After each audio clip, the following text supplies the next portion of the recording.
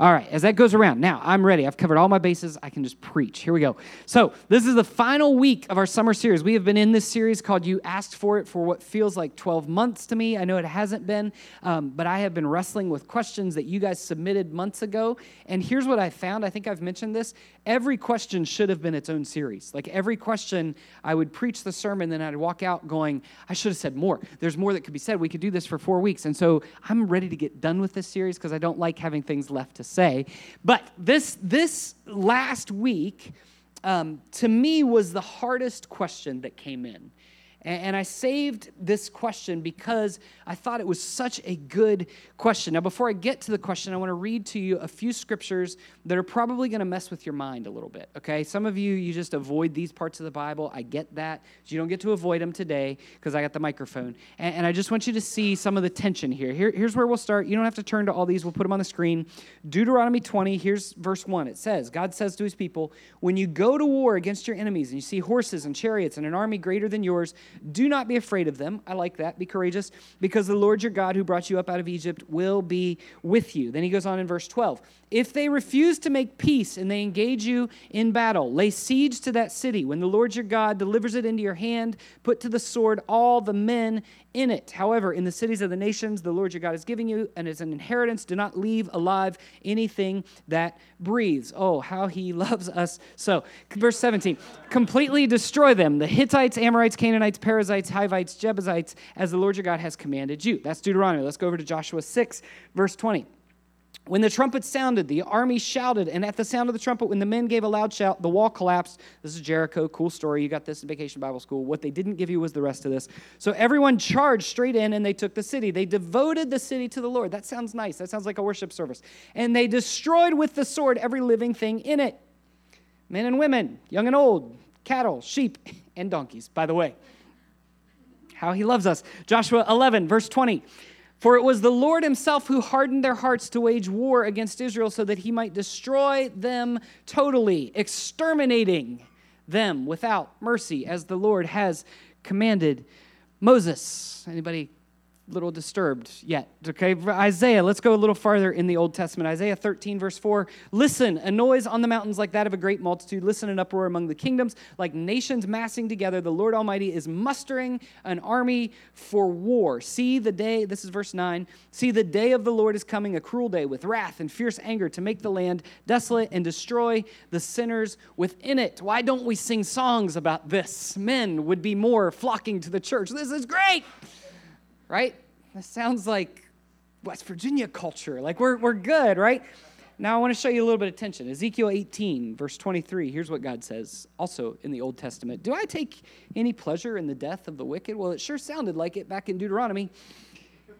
Declares the sovereign Lord. Rather, am I not pleased when they turn from their ways and live? And then Isaiah 2, same book, same writer. In the last day, the mountain of the Lord's temple will be established as the highest of the mountains. It will be exalted above the hills. All the nations will stream to it. Many peoples will come and say, come, let us go up to the mountain of the Lord, to the temple of the God of Jacob. He will teach us his ways so that we may walk in his paths. Then he goes on, verse 4. He will judge between the nations and will settle disputes for many peoples. They will beat their swords into plowshares, so they won't fight anymore, and their spears into pruning hooks. Nation will not take sword against nation, nor will they train for war anymore. Jesus says to his disciples, when someone strikes you, completely destroy them. No, he says, turn the other cheek, right?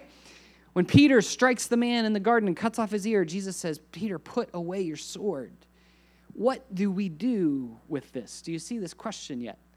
Do you see this odd tension that when we read parts of the Old Testament, we find God going, when you walk in a city and they don't like you and they stand against you, don't just sing Christian songs. Stop their breathing.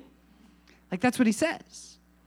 It's an incredible tension because it is at times like we're able to conceive of God in a couple different ways. First, we love God's love and grace. We'll sing those songs all day long, won't we?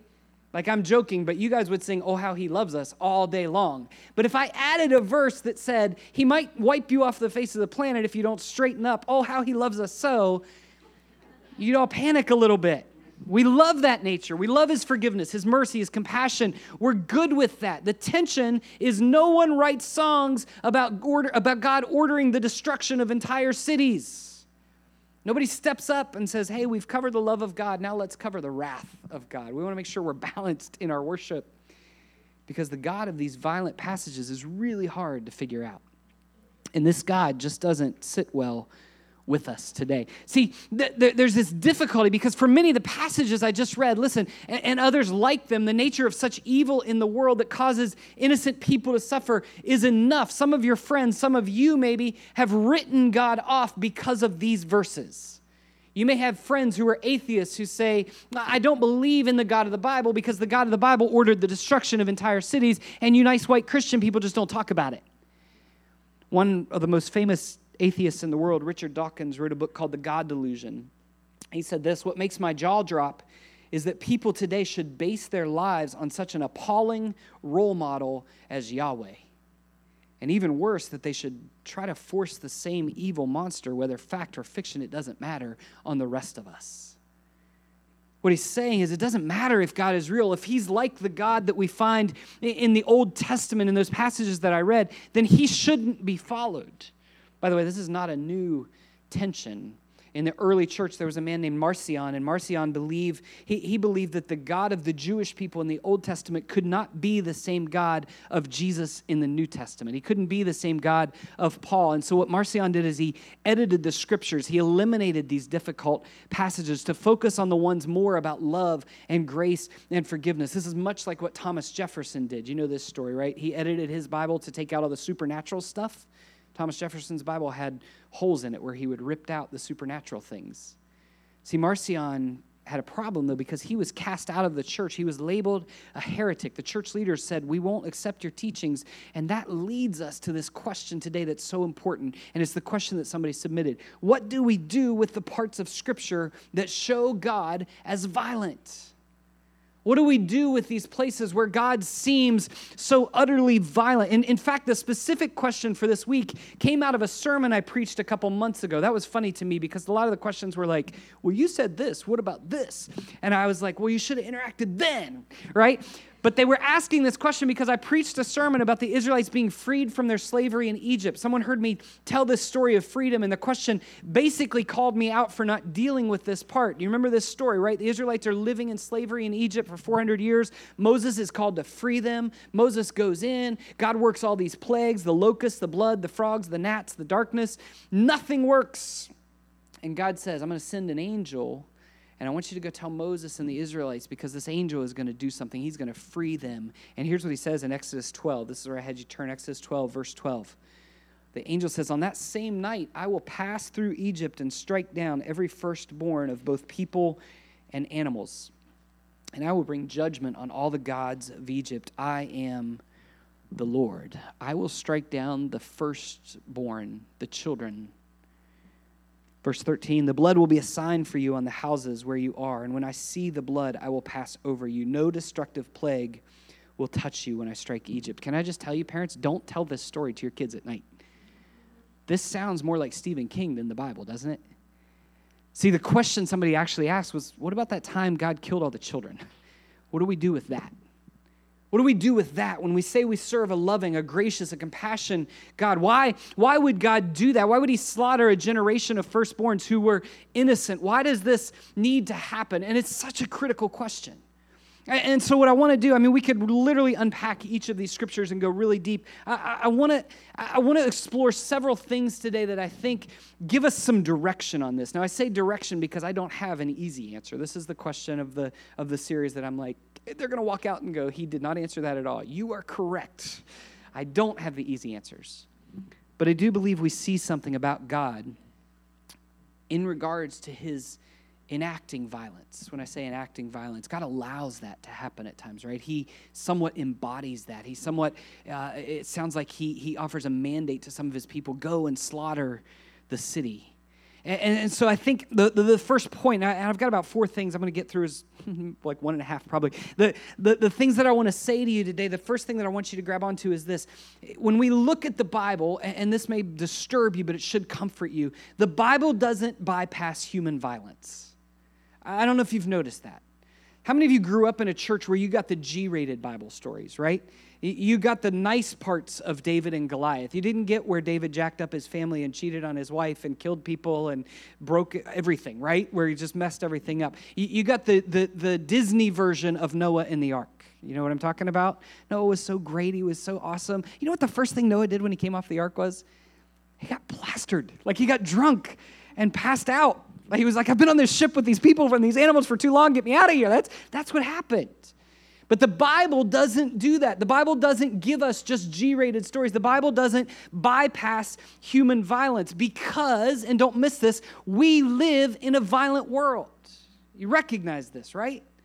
Like when we read the Old Testament, if you were to dig into the stories of those cities and those people groups, those cultures that God actually said to his people, go and destroy them. When you study those cultures, what you find were these pagan nations were doing incredibly violent things. They were actually sacrificing children as an act of worship. There was male and female prostitution happening in their temples. When you showed up for worship, this is what was taking place. That's an awkward worship service. I'm just going to tell you. They had idol worship going on, and we look at that and we go, wow, that culture was so violent. But can I just ask you, are we much different? Has our culture bypassed the violence around us? We have people walking into schools shooting children, right? Killing, murdering. 26 young kids killed in Newton, Connecticut. We have leaders who spend every day, all day in the media, ripping each other down, committing verbal violence to each other. Countries where, if you haven't, go and read the stories of the Yazidi women who the Islamic State has abducted for sexual slavery just because they religiously believe different things. Genocide carried out against people who come from different tribes. There are populations in our own country, I would argue in our own town, in our own community, who believe that to have darker skin makes you somewhat less. We live in a violent world. We have a world where slavery ripped 12 million people out of the country of Africa and put them in bondage to someone else. So don't tell me the Old Testament world is more violent than our world. We live in a violent world. We are a violent people. What does our violence look like? Our violence often is human violence against humans, right? And we see that. We see the blood. We see the war. We see the fighting. But do you know that there's violence that doesn't have physical violence that we commit against each other? Do you know our words are one of the strongest weapons that exist on the face of this planet? There's slander committed. There are lies being told. There's character assassination, right? That's how we win in this culture. Do you realize politically that's how you get ahead? You assassinate someone else's character. That's violent. There's gossip that comes into play. It's everything we see around us. Everything we consider funny today. Listen, don't miss this. In our American culture, what is funny today? It's sarcasm. Do you recognize that? Like every sitcom that comes out is built on sarcasm. What does sarcasm do? It makes fun of someone else. It rips someone else down. So there's human violence against other humans. There's also this sense of human violence against non-humans. Right? So we live in a world, in a creation, and we see this clear back in Genesis, where humans have committed violence against creation. There's no way that you can miss the way we have served to destroy the environment around us. We've committed this act of violence against it, that people abuse animals. What type of person does that, right? Some of you are more angry about that than humans against humans. We understand this. And I want to say to you, Genesis 6, verse 11, it says this, now the earth was corrupt in God's sight, and it was full of violence. Can I just say to you, I am so thankful that the scriptures don't ignore this. I don't want a faith that ignores the dark parts of our reality. See, some of you, you're like my wife. This is what I would describe. You're the Disney people, okay? Do you know what I mean by that? Some of you are like, no, but I like it, right? The Disney people, there's never any darkness. And if it gets dark, it's not going to stay dark for very long because the birds are about to come in and sing and talk to Cinderella. Like we're all okay. Everything's going to be all right. Now, here's who I am. I'm the Breaking Bad person, right? Not because I'm that bad, but because it's real, right? When we spiral into ourselves, when we spiral into the depths of our sin, of our brokenness, of our humanity, it only gets worse. And to walk through this life ignoring the darkness of our world doesn't help us. It doesn't get us any better. Some of you have ignored the darkness of your world. Did we talk about this last week? Some of you have lived in Lo-Debar. You know what I'm talking about? The no-name places that you're afraid to name. You've lived there for years because you think the birds are coming to start singing to you, and they've never come, and you're left in darkness just pretending it doesn't exist. See, the Bible doesn't ignore the darkness. So when we read these disturbing stories of God, part of me, part of us, I think, has to go, man, praise God that he steps into violent places. Praise God that he steps into the darkness of my world, the destruction. Praise God that he steps into those places. So the Bible doesn't bypass human violence. Here's the second point today. We see human violence against humans. We see human violence against non-humans. Here's where the struggle comes. Here's where I think this question for today came from. The great theological struggle is not why do humans hurt each other? We understand that. Especially if you're married, we understand that, right? We cause those things, we create those things, or you cause those things, or I cause those things. But the great theological struggle is this. It seems to be divine violence. Our question, our wrestling with these stories of scriptures is, why does God do this? Why does God allow this? Why does God enact this? See, as I said, there are some answers we don't have. And I want to say to you, that's okay too. It's okay to question. It's okay to doubt. I hope if anything you've seen in this series that often we need to walk out with more questions than we came in with. People that have sat in small group Bible studies with me know that I'm incredibly annoying because it's like just when we figure something out, I'm like, well, what about this? What about this? Because my mind goes to all these questions. Well, the Bible says, for God so loved the world. Really? God loves the world? Why does he love the world? The world's annoying, right? Yeah, but God loved the world. Well, which parts of the world? Does he love the people like Hitler? Because that messes with my mind too. Does he love me? Does he still love me? Because I've kind of spit in his face. All these questions are okay.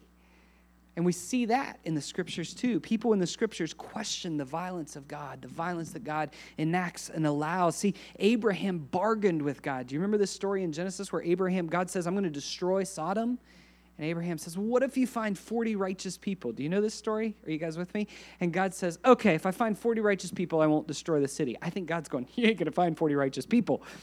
Abraham's like, okay, well, what about 30 righteous people? And he's like, well, okay, 30 righteous people. It's this auction, right? What about 20? Okay, 20. What about 15, God? If you find 15, will you not destroy the city? Okay, I won't destroy. How about 10, God? And I think God maybe got to a point where he's like, you're pushing it, right? Abraham questions it. Why are you doing this? Don't do this. He's debating with God. Can you imagine? There's an entire book of the scripture, listen, called Lamentations. God gave us a whole book of people crying out, going, God, why did you destroy our city? Why did you allow this exile? Why did you allow these people to step in and leave us in a spot? This is what Lamentations said, where the mothers are in the streets, this is so disturbing, eating their own young. That's the violence that we see in the people crying out to God. We see Moses up on the mountain, and the Israelites are worshiping with this golden calf, and God says, go back down the mountain so I can destroy these people. He's so ticked off. And I think Moses says, God, don't do that. Like, let's spare them. Another questioning, right? See, there's answers we don't have, and the questions are okay. Now, here's what I would say. The misunderstood piece, the piece that we have to kind of grab onto and I think acknowledge and name, is that the violence that we see in Scripture, often on the part of God, has often become the source of oppression and abuse of others. See, what we have done, what the Christian culture has done at times is take a story of God saying, yeah, go destroy that city. Go completely devote it to me by cutting off everything that breathes, killing it all. And people throughout the ages have taken a story like that and co-opted it for their own agenda and said, now we have the right to go and do what we want to this people group that we consider the other. And I want to say to you, some of this we need to act against. Some of this, we need to recover what the Bible calls a prophetic voice, to say it's wrong, it's not okay. Do you realize, and women in the room, I know you do, for a long time, the church, in many ways, in certain pockets, has oppressed women because of these views of Scripture that think, well, it says this, don't do this. Right? We serve in a denomination where the calling of women to ministry has never been limited. Some of you, I know you grew up in a setting where the mentality was, well, the preacher is the man and the women can do all the other stuff, but they can't hold the microphone, right? That was kind of the understanding. Can I just say this to you? 99.9.9.9.9% of the churches have women leading their children, pastoring their children, shepherding their children. And I want to say, you're giving them the leadership of the most important part of your church, and you're saying they don't belong in leadership in your church.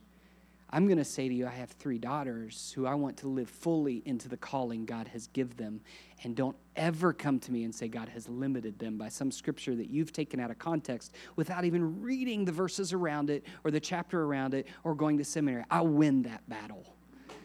Okay? We're good with that one? So there are wrong types of violence.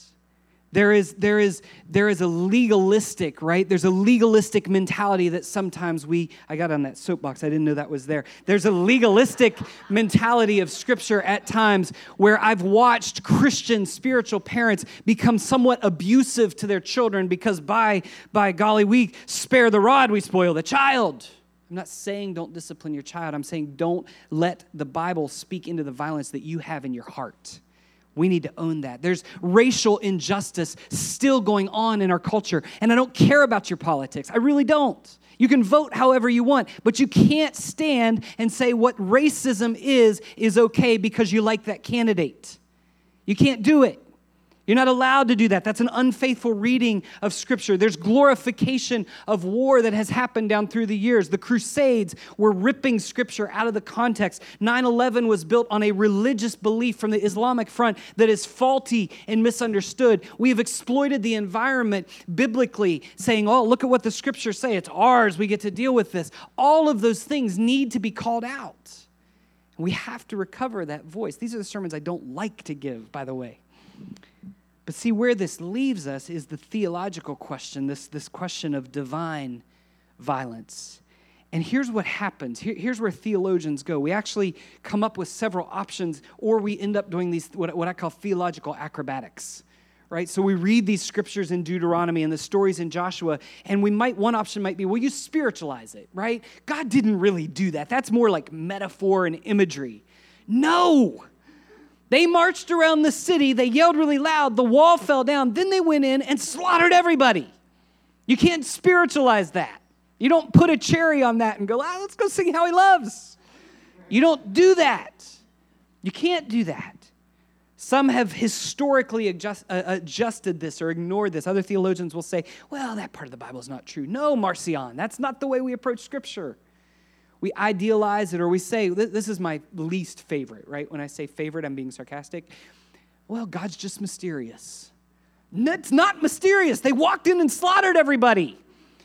See, we can't do that. We've got to wrestle with this question. None of those options work. We have to struggle with this tension. We have to live into this tension. And here's the third point. This is where this takes us. See, in Scripture, God always has a purpose for the violence that He enacts. There's always a purpose to it. Typically, there's 2 purposes, right? There's 2 purposes. And some of you are not going to like this, but it doesn't mean it's not true. And you get to wrestle with it. So the first purpose that God often enacts violence for is judgment. That we serve a God, yes, He's loving, but the Scripture also says He's just. That He is a judge, right? Our understanding, see, the way we understand judgment, you grew up entitled. Do you know that? Do you all understand that? Some of you are like, my kids are entitled. I'm not entitled. I grew up hard. No, listen, you're entitled too. Because when I say judgment, you start automatically thinking, well, judgment's unfair. Nobody should judge me. Tolerance, right? Judgment. No, you can't judge me. Here's the reality. See, Jeremiah 17, verse 9 tells us, and you can argue with the Scripture about this, the heart above all things is deceitful. I love people who are like, they have such a good heart. Yeah, that's true, but they're wicked first. They learn no before their parents ever taught it to them, right? The heart is deceitful above all things and beyond cure. You're beyond cure. So you know what that tells us? If there's a good and perfect God, which you've all said you believe in, most of you said you believed in, then you can't be perfect because your heart is wicked and beyond cure. So when we think of judgment, it's not about a judge looking at you going, you're evil, you're a stink, get out of here. But it's about justice. See, and for people who suffer an injustice, when the judge shows up, they're excited. Do you understand that? for a people who are suffering with oppression, struggling through life, trying to figure out how to get ahead because the system works against them. They don't fear the judge, they long for the judge. And justice stands against tolerance and says, no, God will make things right. One Jewish rabbi, Abraham Heschel, he said this: our sense of injustice is a poor analogy to God's sense of injustice. The exploitation, listen, don't miss this. The exploitation of the poor is to us just a misdemeanor. Oh, that's sad they did that. We should vote different people in so they'll fix it. To God, it's a disaster. Our reaction is disapproval. God's reaction is something, and I love this that he says, the rabbi says, no language can convey God's reaction to when the poor suffer. Nobody can describe that. And then he says, is it a sign of cruelty that God's anger is aroused when the rights of the poor are violated, when widows and orphans are oppressed? See, the Old Testament shows us these stories, and it tells us that the city's being destroyed as God moved the Israelites into the land for the sake of his covenant that he promised, were the places where child sacrifice happened. If you saw a child being sacrificed in worship, would you go, oh, we should be really nice to them so they kind of just straighten up a little bit? No, you'd be like, we got to stop this. We got to do something about this. It is amazing. See, today, every political party oppresses. Do you understand that? I don't care. Again, I'm sorry. It's politics. Some of you are mad at me already. But every political party, every system oppresses and takes advantage of the poor, the orphan, and the widow. And they do it for their own gain. They do it for their own gain. And it's amazing. God hasn't blown us off the planet. Do you understand that? It's amazing. This is what grace says. God chooses not to walk in here and slaughter us. See, the other reality in this judgment piece is that when it comes to sin, sin has always had consequences to it. God has given us freedom because he loves us. God isn't worried about his reputation. Do you understand that when they describe God in Exodus, he's loving, he's faithful, he's merciful, but he's just, and he punishes the sins to the third and fourth generation. And we read that and we go, how can he be loving and punishing? How many parents understand you can be loving and punishing, right? We understand that because God doesn't worry. God isn't like, hey, slow down. Let me explain myself. Let me defend my reputation as to why I did. He doesn't ever defend his reputation. He actually loves us enough not to spare us from the consequences of our own sin. So when Adam and Eve sin, the first thing they do is go, holy cow, we're naked and vulnerable. Let's hide from each other. And our sin has left us in this posture of hiding for centuries. Divorce today is a violence in a family that kids have to survive, husbands have to survive, wives have to learn to trust again. Perhaps, listen, this is the thing that I want to throw out, and I know this doesn't answer your question, but I think it might raise the right question. Maybe we should be as angry about injustice. Maybe we should be as angry about racial suffering, about oppression of the poor and the foreigner and the alien, which, by the way, those are the people God cares about in Scripture, as God is. Maybe we should be as angry as God is. Because we all deserve judgment. Oftentimes, God's violence is coming from his desire for justice, the rescue of the oppressed. You can't sit in church worshiping God's grace and miss what it takes for grace to be made real, which is judgment. Here's the second purpose that I think this violence shows us. It's not just judgment. If it was just judgment, we might be left going, oh, what do we do? But it's salvation. See, the second purpose of God's enacting this violence often is judgment, but it's salvation. See, these stories in the Old Testament, the places where God utilizes violence, are often the places where God's violence is the means by which his people, watch, don't miss this, where his people are delivered from violence. God steps into violent worlds, violent cultures, and says the only way to get them out of this violence is for me to allow this, to enact this. So Israel lives for 400 years in slavery. Do you think a slave family for 400 years stands and goes, God, why are you killing these people who've oppressed us for 400 years? They go, no, praise God that he's rescued us, that he's carried us out of this. We see this in Noah, right? One theologian says the Bible is mainly a record of grace set against a backdrop of horror and misery. Walter Brueggemann, my favorite Old Testament theologian, he said, violence assigned to Yahweh is to be understood, and this is so critical, is to be understood as counter-violence. which functions primarily as a critical principle in order to undermine and destabilize other violence. God wipes these pagan cities out. And by the way, it's just a couple times. It's not a pattern, right? He does this because he says that violence can't exist anymore. I have to eradicate it. Many of our systems function in this way today. Doctors don't try to just be nice to a virus. Are you with me? They're not just like, hey, let's just be nice to this, see if it'll leave the body after a couple of days, right? They want to eradicate it. You don't treat cancer that way. Cancer is violent, right? We don't look at cancer and go, maybe if we just talk nice to it, maybe if we just surround it and make it feel really good about itself, give it some therapy. They attack the cancer with violence to get it out. See, the sin is the cancer that's destroyed us. God's violence is always purposeful to move us toward the ultimate shalom and the peace he designed. And here's the last point. And this is the thing that may be hard. God does not change. Scripture tells us he's the same yesterday, today, and what? Forever.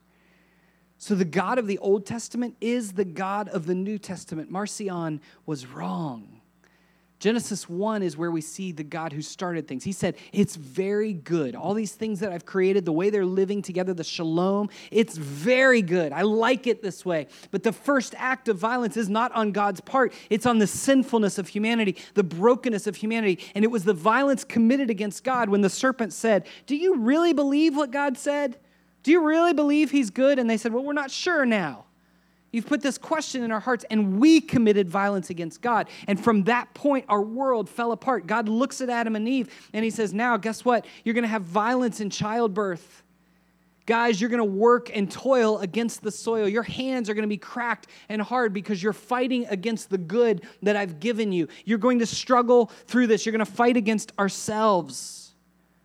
And God's work from Genesis 3 all the way through Revelation was this work of undoing violence and bringing shalom back to the way it was meant to be. I'm going to have Beck come and play because I want to close with the violence in the Scripture that I think we tend to miss when we talk about these subjects. See, when you ask this question, what do we do with the violence of God? You're talking about Deuteronomy. You're talking about Joshua. You're talking about these Old Testament passages. But nobody asks, how do we reconcile a God who would give up his own son on the cross? How do we handle that? That's the most violent way somebody could die. Jesus was laid down and beaten with something that tore his flesh off of him. He was nailed to a cross, and he was left to hang there until he could simply stop breathing. But see, this violence, and don't miss this. If you hear nothing else, hear this. This was the violence that would put an end to all violence.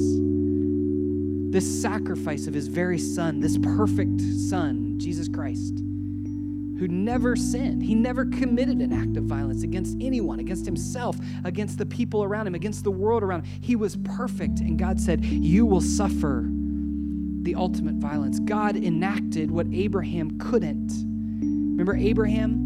I want you to take your son up this mountain. You're going to worship by killing him. And God says, don't. I wanted to know your faith, and I've seen your faith, and now I'm providing something different for you to sacrifice. And his son was spared. God, no one showed up for God and said, well, we'll give a better way.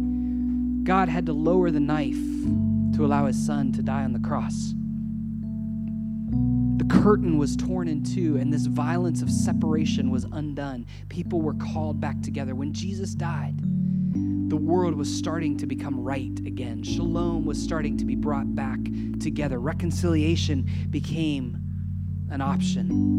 Mark 10:44, this is where I'll close. It says, whoever wants to be first, this is what Jesus says, whoever wants to be first must be slave of all. For even the Son of Man did not come to be served, but to serve and to give his life as a ransom. I will allow you to commit violence to me for the sake of your own salvation.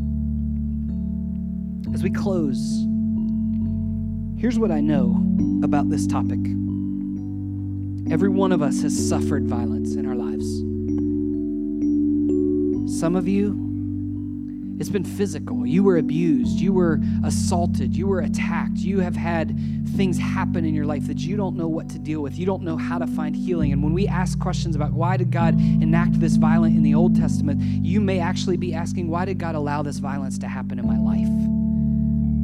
Some of you have suffered the violence of death and loss and grief, and you're going, why do we live in a world that's still like this? God, why don't you change this? Why don't you get rid of cancer? Why don't you get rid of these things? God, why are you allowing this? Some of you are living that every single day.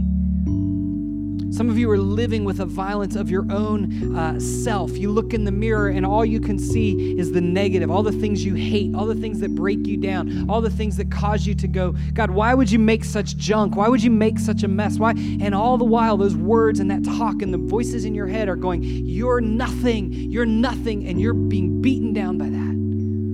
Some of you live with relationships where there's violence, and I don't mean physical violence. I mean emotional, verbal. There's this disconnection. There's a need for reconciliation, and you feel like it's never going to happen. And today I want to say to you, you serve a God who stepped into those places and said, I'm going to give my son one more act of violence. I want to allow him to die so that you can find freedom, so that you can find healing in a way that you've never imagined.